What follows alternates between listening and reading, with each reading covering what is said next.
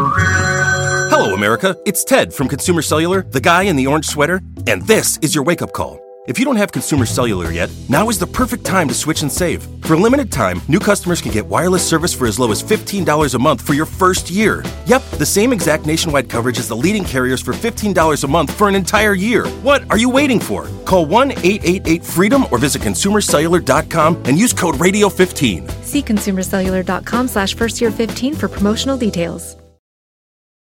For exclusive podcasts and more, sign up at patreon.com/partnersincrimemedia. I'm Rebecca Lavoie, and this is Crime Writers On.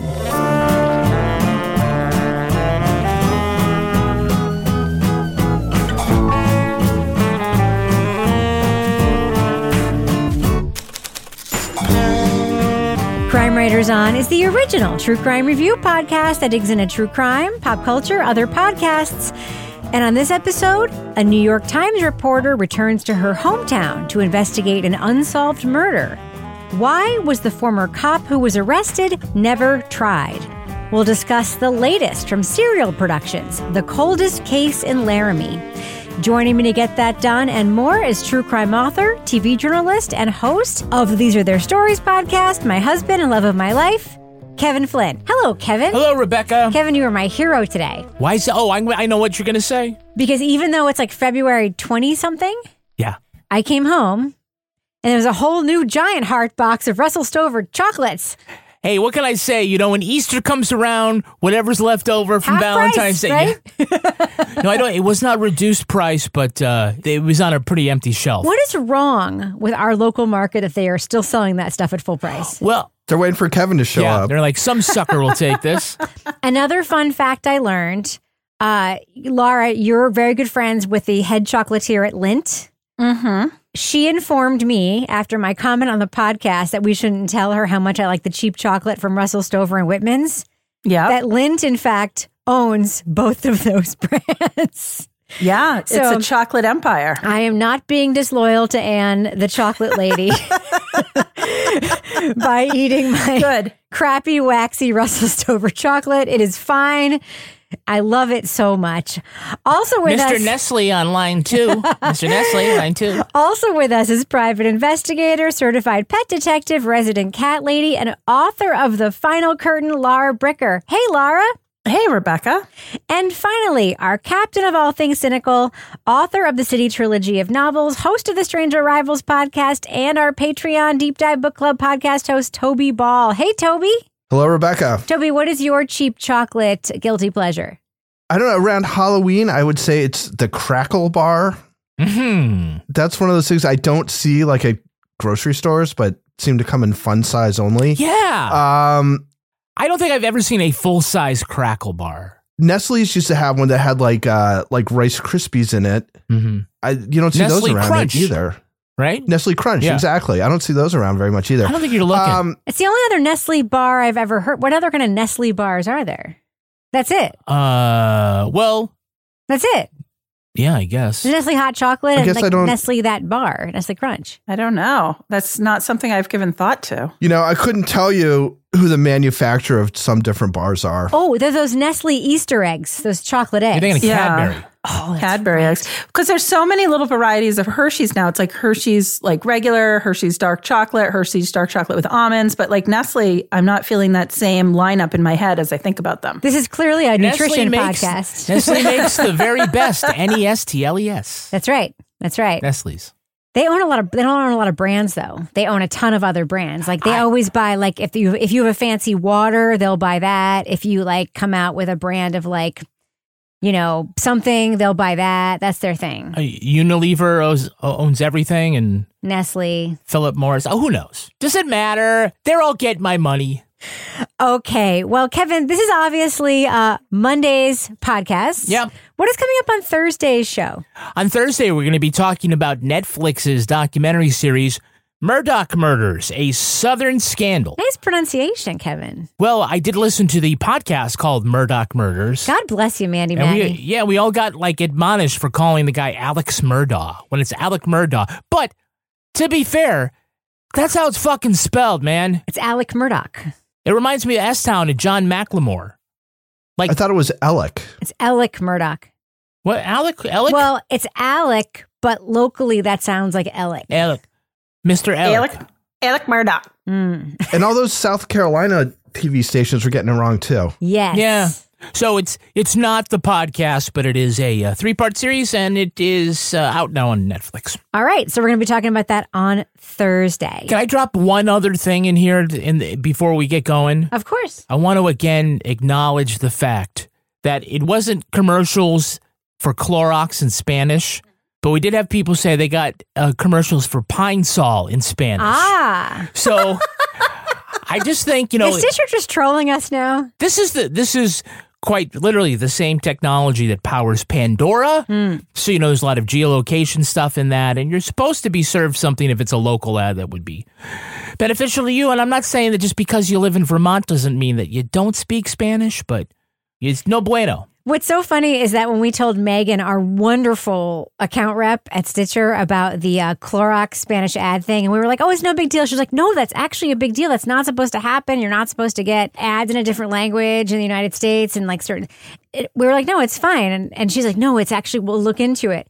Literally, like the next week, we started getting Pine Sol ads.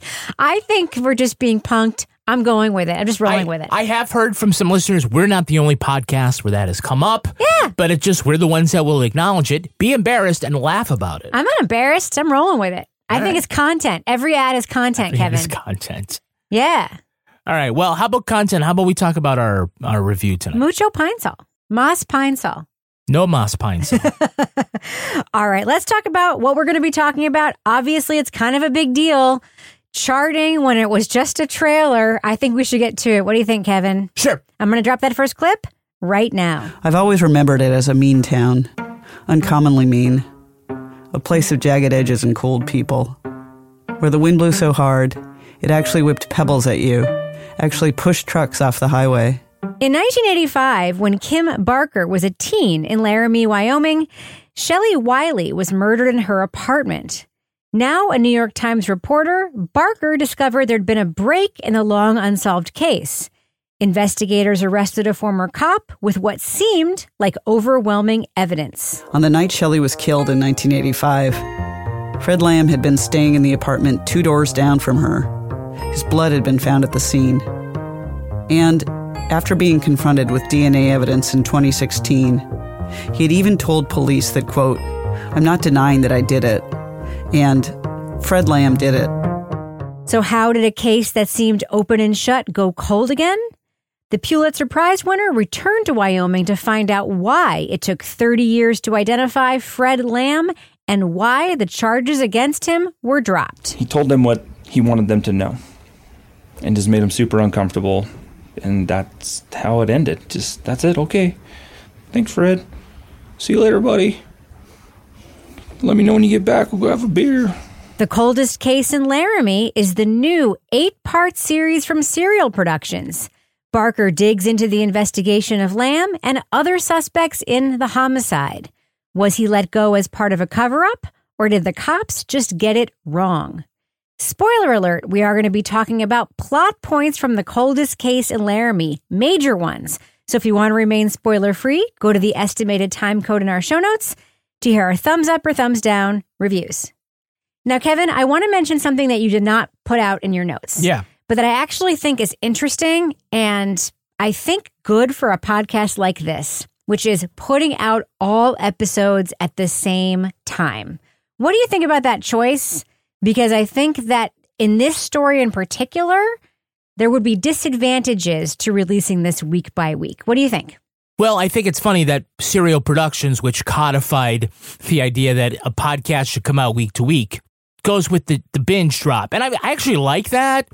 Sometimes you're like 2 weeks in, you're thinking, like, am I going to want to revisit this next week? It's great because you can listen to them all at once if you wish. But also, we're not waiting around 2 months to figure out kind of where they're going with the mystery in this. So, yeah, good for them. I like it because I think there is information and in particular police stuff, legal stuff, suspect stuff that would be, for lack of a better word, kind of irresponsible to let dangle with a later part of the article. If it were a print article also being out at the same time.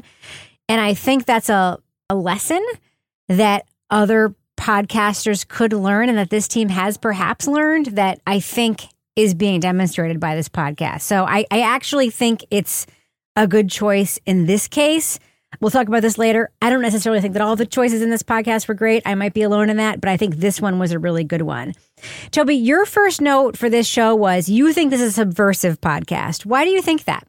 Well, it doesn't really feel like it while you're listening to it, but so much of the true crime podcast, environment revolves around like interviewing people about crimes that happened a long time ago, right? Whether they're cold cases, you're looking at new cases, whatever. And what this show is really about is how you can't rely on those memories. The whole show is basically set up where it's not really a reveal, but that turns out to be the factor that plays a part in all this stuff. It's not really an indictment, but it does kind of undermine this idea that you can go and talk to people 10, 15, 20 years after the fact and get really useful information to have a new look at a case. And what this shows is, you really can't. Like at this point, especially people who are close to the case, their memories are so corrupted at this point just because they've thought about it, they've talked about it, all these things. It's really not of a whole lot of use. So that's why I kind of felt like it was subversive, because I think there's a lot of podcasts that are, if they listen to this and they're self-reflective, they're like, well, fuck, that's totally what my whole podcast was about. Yeah, I picked up on that theme as well, the inaccuracy of memories. And by the way, Toby, I think one of the things you wanted to point out was that Serial, the first episode, was essentially about this, about if only Adnan could remember where he was in 1999, that would make a big difference, right? Absolutely. And I think it's interesting that they pick it up now, because in the original season of Serial, they kind of dropped it, right? They kind of brought it up at the beginning, and it kind of comes up a little bit, but they kind of led with it. So you thought it would be like sort of a dominant theme throughout, and it really kind of went by the wayside. Yeah. And you can see why so many of Shelley's, family and friends and the witnesses, they remember like certain things so vividly. And then at the end, we kind of like demonstrate that, no, that's not actually how it went down. And people are like, oh my goodness, I can't believe that isn't, I certainly didn't dream that. I can't imagine when that was that they told me not to worry about it. There's no way I dreamt that up. No way. I know they told me that don't worry about him. And that was one of the most things I remember about anything, is how upset I was about him not helping me. Even Kim comes around to the idea that her memories of Laramie, that they were harsher than the reality was at the time. She has this great setup, Laura, of like how she gets into this podcast, all of her descriptions of Laramie, and they're kind of harsh. But at the very end, she also is kind of like, that was what my memory was, but that isn't what the actual observation was. Yeah, absolutely. And I think that those opening descriptions of Laramie, when I think of what I knew about Laramie before this podcast, gel with that. I think all of us think of Matthew Shepard when we hear the word Laramie. I think she did a great job sort of conjuring up images of Laramie in her opening. She remembered it as a mean town, uncommonly mean, a place of jagged edges and cold people. And she talked about, kids got caught fighting, and then I think it was like the coach would just make them keep fighting it out. And, I think that lead in with her memory, that was a big theme throughout this whole podcast. And I think, we've done a lot of talking in other cases about how reliable is your memory after a certain period, and suggestibility. And in this case, I think it really came to, ahead for me listening to the wife of the main suspect in this case, who was like, well, I said like, that's bullshit or whatever. And like, that's totally out of left, whatever. She like totally making it sound like she told the cop to go like pound sand. But then, I think the episode prior, we had heard her at the time that she was interviewed. So the time period that she was recollecting, talking about how he had these episodes, these sort of rages that he would go into, sort of like a PTSD sort of thing, but where he wouldn't remember what was happening, and how he would get violent, and how she wasn't surprised that he was being charged with this murder. So, I think that was an interesting theme throughout. And I think, we've heard it discussed in other cases, but in this particular case, the way that we were able to listen to the audio from the time, from those interviews, and then hear the current recollection was really effective for me. And I don't think that's at all what you asked, Kevin, but I just went down the rabbit hole of memory.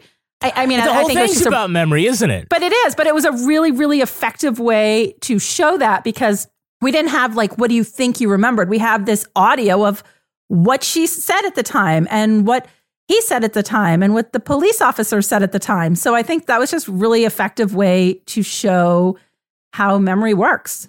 I had like a couple of thoughts about this that maybe I'm the only person who feels this way.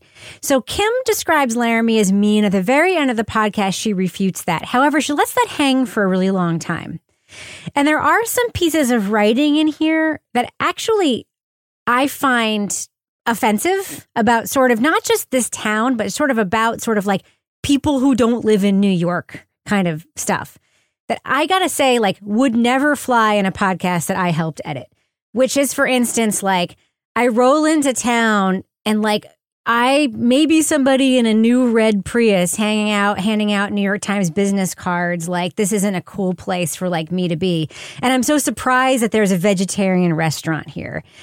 That kind of stuff doesn't negate like the later forgiveness of Laramie for not being as mean as she recollects it. By going back, I've unspooled my own experience into a more complicated one. Most high schools back then were probably their own little cauldrons of mean. The girls at my school were actually pretty nice. My junior year wasn't that bad. There is some sort of like treatment of this part of the world that makes me kind of uncomfortable in this podcast. It's like the West is sort of this place that I used to live that I can no longer relate to and that I'm sort of superior to culturally. There's another scene that's also reminiscent of that when she interviews somebody in the podcast and she describes her coming on and in the Zoom and just being like, it's like she's dressed up for an interview and I'm super laid back in my sweats and a baseball cap. There's a lot of like personal descriptions, the way people look. I just feel like there is a lens here of looking at the people in this podcast that wasn't necessary, because a lot of this stuff around memory and a lot of this stuff around the view of the case, to me, a lot of that stuff took away from it. So you're talking about a perception of superiority? Yeah. Yeah, I hear what you're saying. I don't get that. In fact, I think it's different if you're talking about rolling into your old hometown as opposed to dropping into someone else's new town and making presumptions about who might live there versus you saying, I grew up here and boy, doubt a Prius fits in with the culture here because I know about the culture here. But that's, you have your own opinion.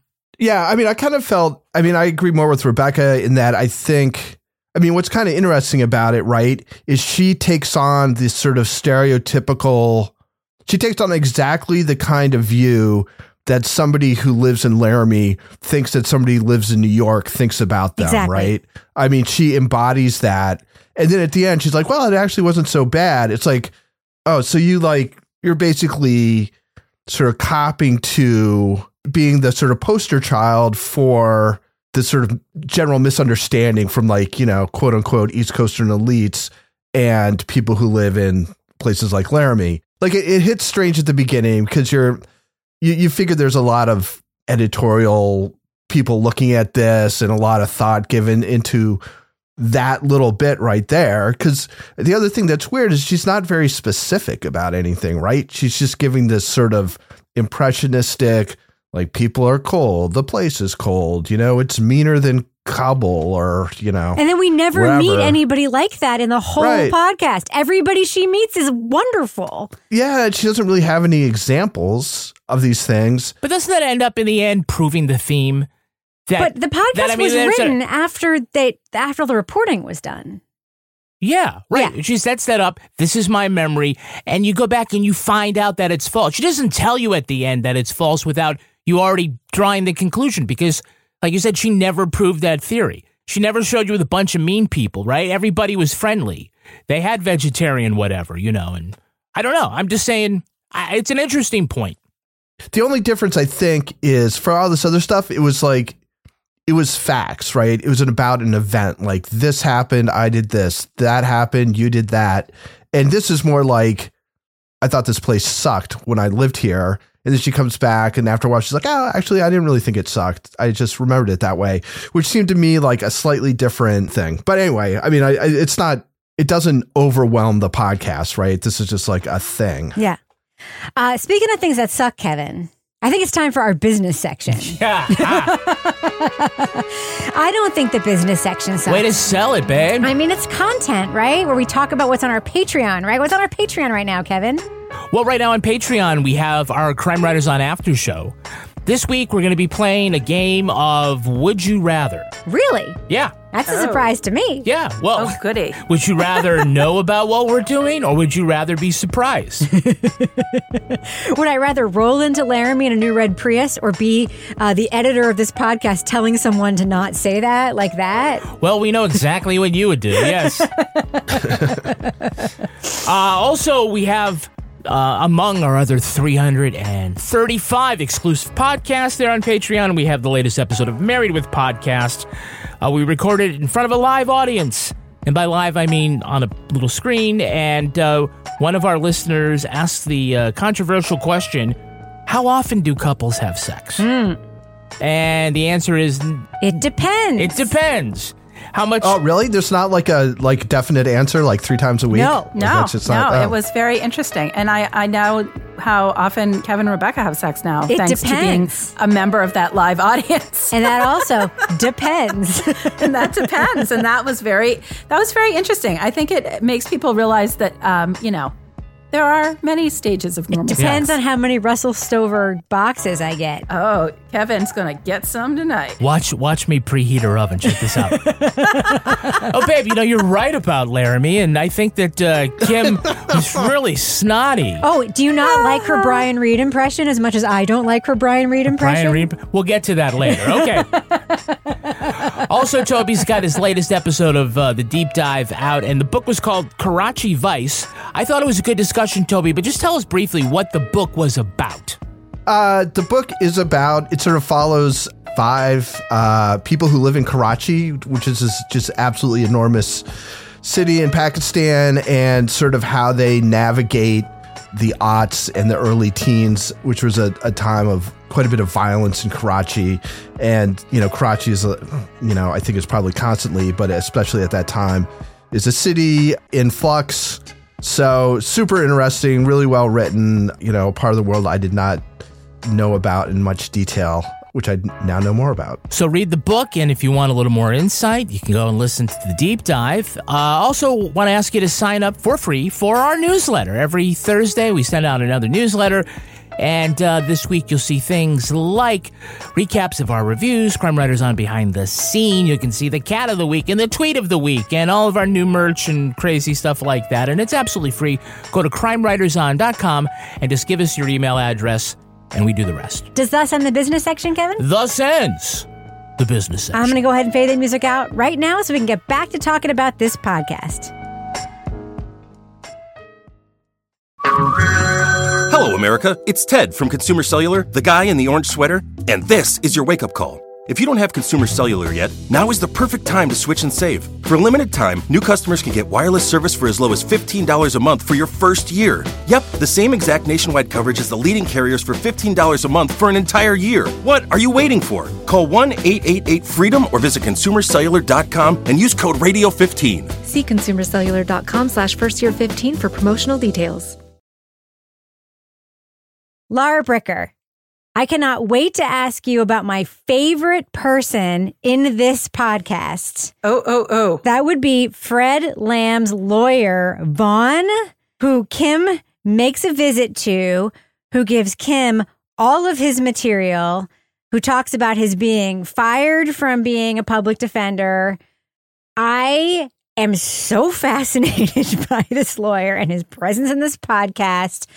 What do you think about the scene with Vaughn? What do you think about Vaughn? And what do you think about his complete willingness to have full candor and just be like, here, take all my shit?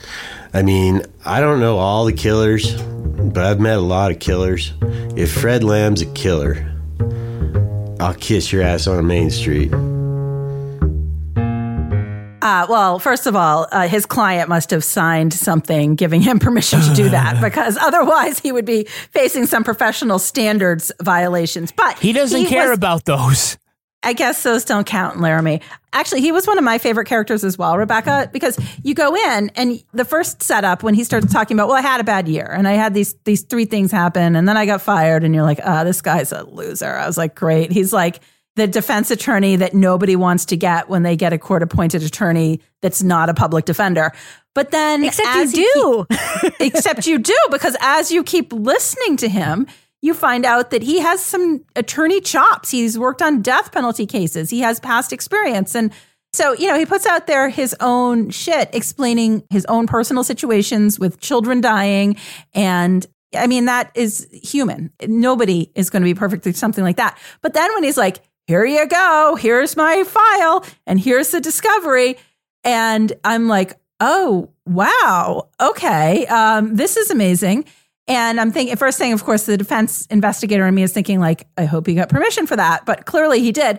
But then that, wealth of information that he hands over pretty much defines the rest of this podcast, because we now have access to all the information in this case. So we've got the cop, whatever he is now, the deputy assistant police chief, who really can't talk about anything because it's an active case. We don't need you because, hello, we have the whole file from our best friend, Vaughn.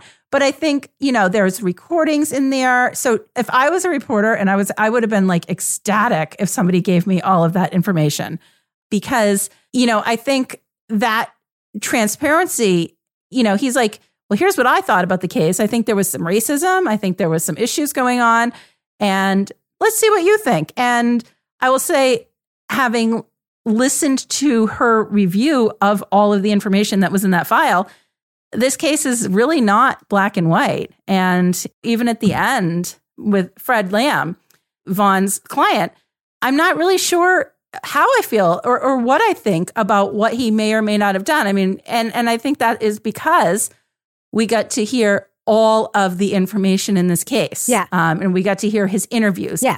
And so I came away thinking, there's a lot more to this than first blush here. But Vaughn, I actually went and looked up his website today. I was like, I love this guy. I was like, maybe I'm going to go to Laramie, Wyoming. You're going to have some beers with him. It's beer o'clock. It's beer o'clock. With Vaughn. I know. When they were like, and my, whatever it was, her producer and I, and we drank way too many beers. Not for nothing. And this is my opinion, not a fact. I think it may have been beer o'clock before they went to do that interview.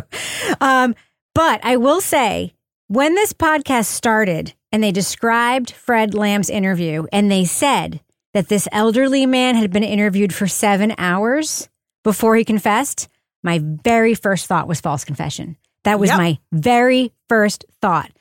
And I was extremely concerned that this podcast did not immediately ask that question. And then when I heard this tape, I was like, Jesus Christ, this is a false confession. Because even if he did it, it did not happen the way this confession says it happened, right? He was coerced. Correct. But it also, I believe, is a false confession. Okay? And what's out in the media, so she has all the information from that discovery. But what is in the media is the cherry-picked information of Fred Lamb did it. Yes. I don't know, Fred Lamb killed a girl. And then when you hear when that comes in the interview, you're like, of course he said it. It's like freaking Brandon Dassey. He just wanted this done. If the preponderance of the evidence says I did it, it should go to the courts. And you said the preponderance of the evidence said you did it. Yeah, I understand that. What do you want me to tell people? What the book said. Fred Lamb did it. Okay. Pretty much bottom line thing. And the most telling thing is that Assistant Chief Robert Terry, who, by the way, seems like a very nice person, is approaching this case with, I'm 100% sure that Fred Lamb did it. That is a hallmark of a false confession. A cop is sure that a person did it. A cop puts a vulnerable person, aka an old diabetic, hasn't eaten person in a room for 7 hours and talks to them. And the first thing they say that sounds like an admission of guilt is the thing that gets recorded as the admission of guilt as proof of guilt. This is a classic Reid technique confession that gets recorded. It is fascinating. And that's why I think Vaughn was like, take all of it. But to me, Toby, the most interesting thing that Vaughn says, and the thing that we sort of learn, is that this case is a training exercise for every new detective in this town. It just gets like handed off as basically a training exercise. Right. So what do you think about Vaughn's handing this over and all of this Robert Terry confession stuff? Yeah, so he's in sort of a funny position, right? With the whole, this sort of succession of people coming in and taking a look at it, because, you know, there's going to be inconsistency in like how hard they're looking, what they're going to think about it, all these things. So I think in his mind, if I can get all this information out to somebody from the New York Times, no less, I don't see how it hurts my client from this sort of chaotic situation that he's in right now. It's kind of wild that it would be that way. And it is also like how Fred, who's a former cop, like wouldn't know to just get a lawyer it was another one of those, like, again, when you question people who are citizens in these situations, you're like, what an idiot. Why didn't you get a lawyer? Then you see like an actual former cop put in basically the same situation where he's like, well, you know, I'm not really saying you're a suspect, but we better go through the process of reading you your rights. That's a hallmark of a false confession. He thought he was helping. So it's just like, dude, he's reading your rights. Like, now's the time where you should get a lawyer. He also thinks he can talk his way out of it. Right? Because, I can convince, because I didn't do it, so I can convince him I didn't do it, you know. Yeah, but he's a cop. He should know that that's not the way it works, you know? He thought he was helping. He thought he was a co-investigator who's helping. But again, like, I would assume that he probably used that on other people. He doesn't, like, realize it when it's used on him. Like, I'm not blaming him. I'm just saying it shows that people are susceptible to that stuff, even if you think they should know better at the moment. Like, the psychology of it is such, I guess, that you don't have that sort of defensive reflex, which is like, I'm guilty. I'm not guilty. I don't have anything to worry about. And it's like, yeah, you do. Like, you're being questioned about it. Like, that in and of itself should be something to worry about, even if you don't consider yourself a suspect or don't think you're considered a suspect. So, Kevin, this podcast uses very long pieces of tape. Yep. And one of the ways it uses them is to demonstrate things that are parts of the story. For instance, Vaughn talks about the racism in the case, and then we hear an investigator questioning Alan Griffin. Right. And so we hear this extremely extended piece of tape of this questioning of Alan Griffin, who was this young black man that our murder victim was sleeping with at the time of her murder.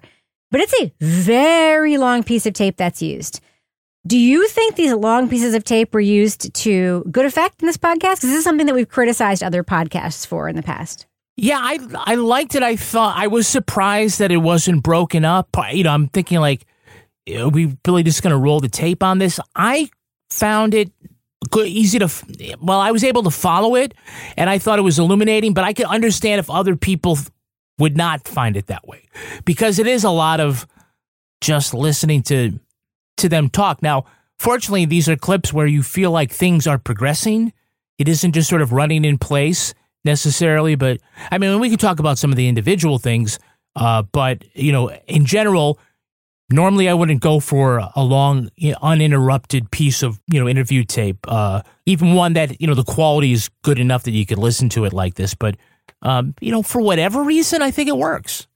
What did you think about some of the games that they play in the writing of this podcast? Like, there's a lot of like tropes that they sort of play with. Like, there's the sort of typical like cat and mouse games that a podcast host might do. Well, no, there was actually a really great piece of tape in the beginning where Kim is talking about how important it is that she's got to talk to this detective, and if she doesn't, her case is tanked. I'd be persistent, but respectful. A buzzing fly with good manners. Eventually, with a little luck, I would wear him down. But it would be a careful dance, a delicate game of cat and... Police Department, Terry? Is this Robert Terry? Yes, it is. And then it's like he just picks up the phone. It's great. It's hysterical. I thought the way that came out was really good. Why don't you come down right now? You talk right now? Right now. Because, that's actually how it often goes. It's usually not that hard. And Right. No, I mean, she was right that if she didn't talk to the detective, it was going to be very hard. But I like the way that they built that up for this quick anticlimactic. He picks up the phone. One of the things that I really want to ask you guys before we wrap up is your thoughts on the case. We have a suspect. We have an alternate suspect presented here in the podcast. Fred Lamb, obviously, is the one that's sort of been centered in the case. We have, obviously, Larry Montez, who's presented as the alternate suspect. He's dead. Do you think that it matters? Is that what the podcast is about, is who committed this crime? Do you think Fred Lamb is the person we should be looking at? I'm just curious to know your sort of opinions here. I mean, I have a strong one. Laura, do you have any thoughts about that after walking out of this, or is that just not the point of this podcast? That's interesting. Going into it, I was kind of hoping, okay, we might figure out what actually happened here. But to me, it was more of an examination of a case that happened in an area at the time where there wasn't huge media scrutiny like we have now. So this to me was really, I think, the first real deep dive, aside from just like regular kind of court coverage of this case by an investigative journalist. And I think the takeaway I had from this was the family wanting somebody to listen to them and wanting some closure in terms of like, okay, this person may not be the person going to jail, but we just want to know who did it and why. But more an examination of memory and how memory comes into play in criminal cases. So I think that was more of what the examination was, because I didn't really come away feeling like Fred Lamb was necessarily guilty. I don't know. I feel like it was more like a sort of like this examination of an investigation and how it can go on throughout the years and evolve throughout the years. Because there was that line at the end where it was like, and then another new detective will like come in and look at the case and start all over again. So it's like, it's always going to look different depending on who looks at it. And each time somebody new looks at it, the people that were key players are probably going to have a slightly different memory of it. Yes, but at the end, Toby Kim herself raises Larry Montez again, like Vaughn does, as the viable alternate suspect. What did you think about that? It didn't seem super compelling to me. I think part of what you get out of this podcast is it's going to be really, really hard at this point to figure it out, right? Unless somebody comes forward and they confess and they know some stuff that you can tell it's not a false confession. Like that's going to be the only way it really works. I'm not exactly sure why they did that thing where they throw out another suspect. Maybe they think they need to do that to make it seem like Fred is more likely innocent. Like there is like another suspect, but it does come down to the like, well, he had the opportunity to do it. Like there was that time period. And plus people think he's super creepy, like everybody does. And he did some similar stuff later. So that to me doesn't seem like a very open and shut case. So, I don't know. That was a note that didn't really resonate with me very much in this podcast. It just seemed like a little like a tack on or something. It seemed like maybe somebody felt like they needed to do it because the stuff that I think is strong and kind of important, that is sort of separate from all that. And as a matter of fact, seems a little bit contrary to some of these other points they're making. Kevin Flynn, what do you think? I'm just curious. Well, I think serial productions, they always have sort of this one thing that they do really well is that they will drop an important clue along the way that you don't realize till you come back later, like in S-Town, talking about how John works with mercury. And then that doesn't get mentioned again. But then at the end, you find out that it was very likely it was mercury poisoning, right? So the fact that, Vaughn says, like, all the focus is on whether or not it's Fred or what, Fred did it. How come Fred hasn't been arrested? And he mentions, I think it's Larry Montez. And they don't really come back to that. He touched a little bit on like who he is, but then it just goes into, what Fred is. Now, I don't think it's performative that this Pulitzer Prize winning investigative reporter at the end shares a little bit about what she thinks might happen, because you either think if it's not Fred, you have to wonder, well, who is it then? And instead of bringing that up early on and making it a binary, because then it's going to be like Adnan and Jay again. Is it Fred? Is it Larry? Is it Fred? Is it Larry?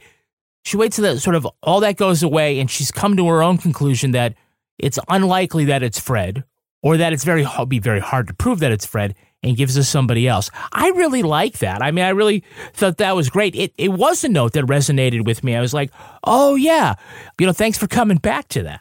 Hello, America. It's Ted from Consumer Cellular, the guy in the orange sweater, and this is your wake-up call. If you don't have Consumer Cellular yet, now is the perfect time to switch and save. For a limited time, new customers can get wireless service for as low as $15 a month for your first year. Yep, the same exact nationwide coverage as the leading carriers for $15 a month for an entire year. What are you waiting for? Call 1-888-FREEDOM or visit consumercellular.com and use code RADIO15. See consumercellular.com/firstyear15 for promotional details. All right, let's do what we do. Let's let our listeners know, should they check out The Coldest Case in Laramie, the latest podcast from Serial Productions. Laura Bricker, what do you think? Thumbs up or thumbs down for this podcast? Yeah, I'm going thumbs up with this. I thought this was really interesting. I have some issues with it, but overall, it was something that was engaging to listen to. I really like Kim Barker as a narrator. She had a really good conversational delivery style. There's occasional sarcastic sort of moments put in there. I liked her writing style. I also liked how she approached her interview subjects, kind of pulling back the curtain. When she calls the victim's family for the first time, it's not like, hey, I want to talk to you. It's like, hey, why don't you ask me some questions and then we'll talk. And I thought that was interesting. I think we listen to so many podcasts about different crimes. And what I liked about this one was that it really was sort of the anatomy of memory as it plays into I'm going to call it a cold case, an unsolved case at this point, and how that changes as the years go on. And also, I just thought it was really interesting, this section of the country, to hear, how this case was handled. But overall, I thought this was a really good podcast. I mean, I think there was things I might have done differently, but I listened to it when I was walking this week, and it was something that I was like, I definitely took something away from it. Toby Ball, what do you think? Thumbs up or thumbs down for The Coldest Case in Laramie? Yeah, so I'm a thumbs up. I guess I'll say that, I don't want to get spoilery. There are things about this podcast that are different than most true crime podcasts in ways that we often criticize. But I think in this case, there are reasons for doing it the way they do it. So there were times, and like one of the things is that they have these interviews or tapes of interrogations that just kind of go on and on and on. And I found all that stuff interesting, but you have to realize that there's a point to it all. So I think it's got some interesting things to say about true crime podcasts and undermine some of the assumptions that we sometimes make in order to make sense of true crime podcasts or make sense of true crimes and how they get sort of investigated or reinvestigated. And so for that, I think it's a kind of an interesting and important listen for people who are interested in true crime or true crime listeners, because I think there's some lessons that come out of it that are good. Again, not all the choices are perfect, and there's some things that I would have liked that they did differently, but I think as a whole, I think it's pretty strong, so I give it a thumbs up. Kevin Flynn. Yeah, I'm a thumbs up. I love the concept of this story. The idea of this big-time reporter going back to the small town that wronged her as a teen or whatever. It's a great setup. But the most interesting thing is not the fact that a New York Times reporter is investigating this cold case. It actually is a real investigation into what happened to Shelley Wiley, but it also goes in some other different directions. It's very smart. And so I think that it's a very good listen, and it's, up there with the quality of some of the better podcasts from this production company. So I'm going thumb sideways, and here's why. I think that there are flaws in this podcast because Serial Productions forgets how important Serial Productions is and how many people are listening to this podcast. And for many people, this is the only podcast they listen to around these issues. So I am giving it a thumb sideways for that reason. There are some flaws in this podcast that I can't overlook. One of them is that there are certain systemic issues that are never actually addressed head on and explicitly. There are issues with criminal justice stuff that we're supposed to take away as implied issues around confessions, around police conduct, etc. that are never actually said out loud and addressed, that we're supposed to sort of like, as Toby said, like subversive critiques of other true crime podcasts. If you don't listen to other true crime podcasts and only listen to this one, you don't have the vernacular for those things, right? So you just walk away from this with only this context. There are some style issues with this too, where I hear Kim Barker doing her narration in one way, and then I hear her in the field sounding a different way. So I do feel like there's a style thing here that is kind of performative that I don't love. And my third thing is the sort of DEI stuff and the way that the view of the people in this town and in this community is done. It makes me uncomfortable. It makes me uncomfortable to sort of look at a whole part of America as othered. I don't know. That took me out of the narrative in a way that I didn't want to be taken out of the narrative, because there's so much of this podcast that I really, really liked, but giving it a thumb sideways. Now it's time for my favorite part of the podcast, a little something I like to call the Crime of the Week. Crime of the Week. An actor is recovering from an on-set injury. Liam Ellis was hurt while shooting a porn video for his OnlyFans account. It seems he fractured his penis. Why do you have to say it like that? I don't know. I'm comfortable saying penis on the podcast. It's a penis. After finishing his prison stint for drug dealing, the Australian man tried his hand in adult movies. Not his hand. Ellis says he was shooting a scene, and when he went to make the boom boom, he wasn't, quote, lined up correctly. He knew something was wrong when his whole schlong turned black. Oh my God. Look at Toby's face. Ellis had surgery to heal his penile fracture. It means he won't be able to perform, professionally or otherwise, for at least a month. And swelling of any kind would be rather painful. So he's on a regimen of pseudoephedrine to stop things from becoming turgid.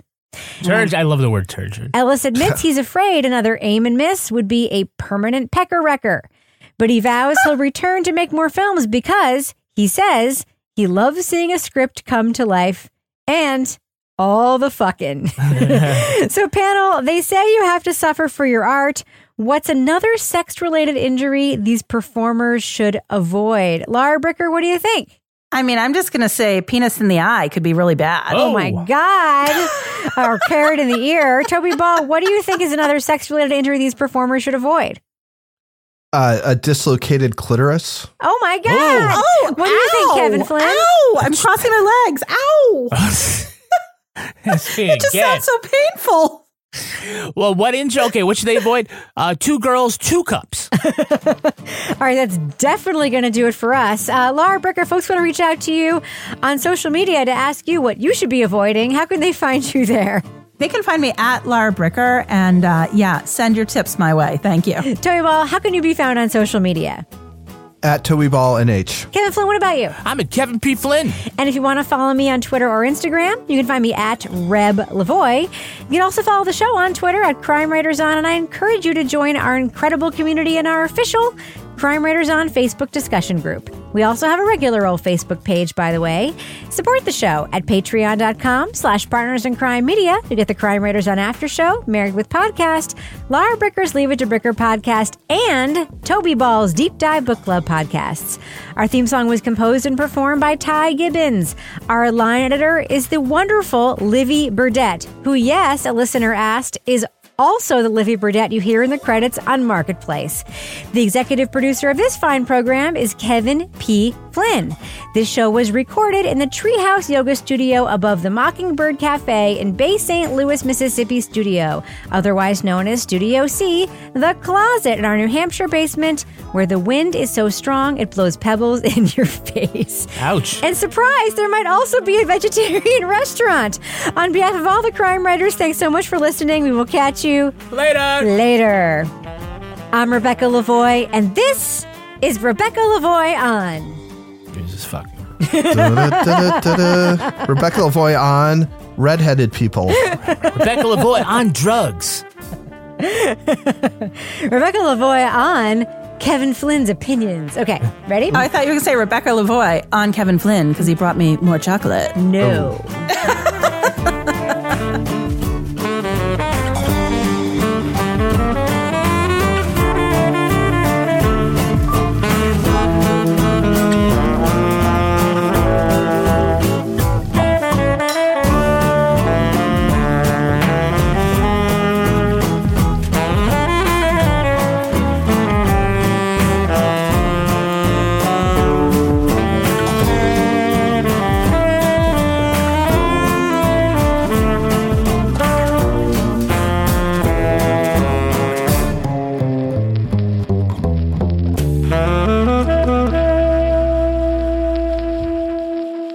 Partners in Crime Media.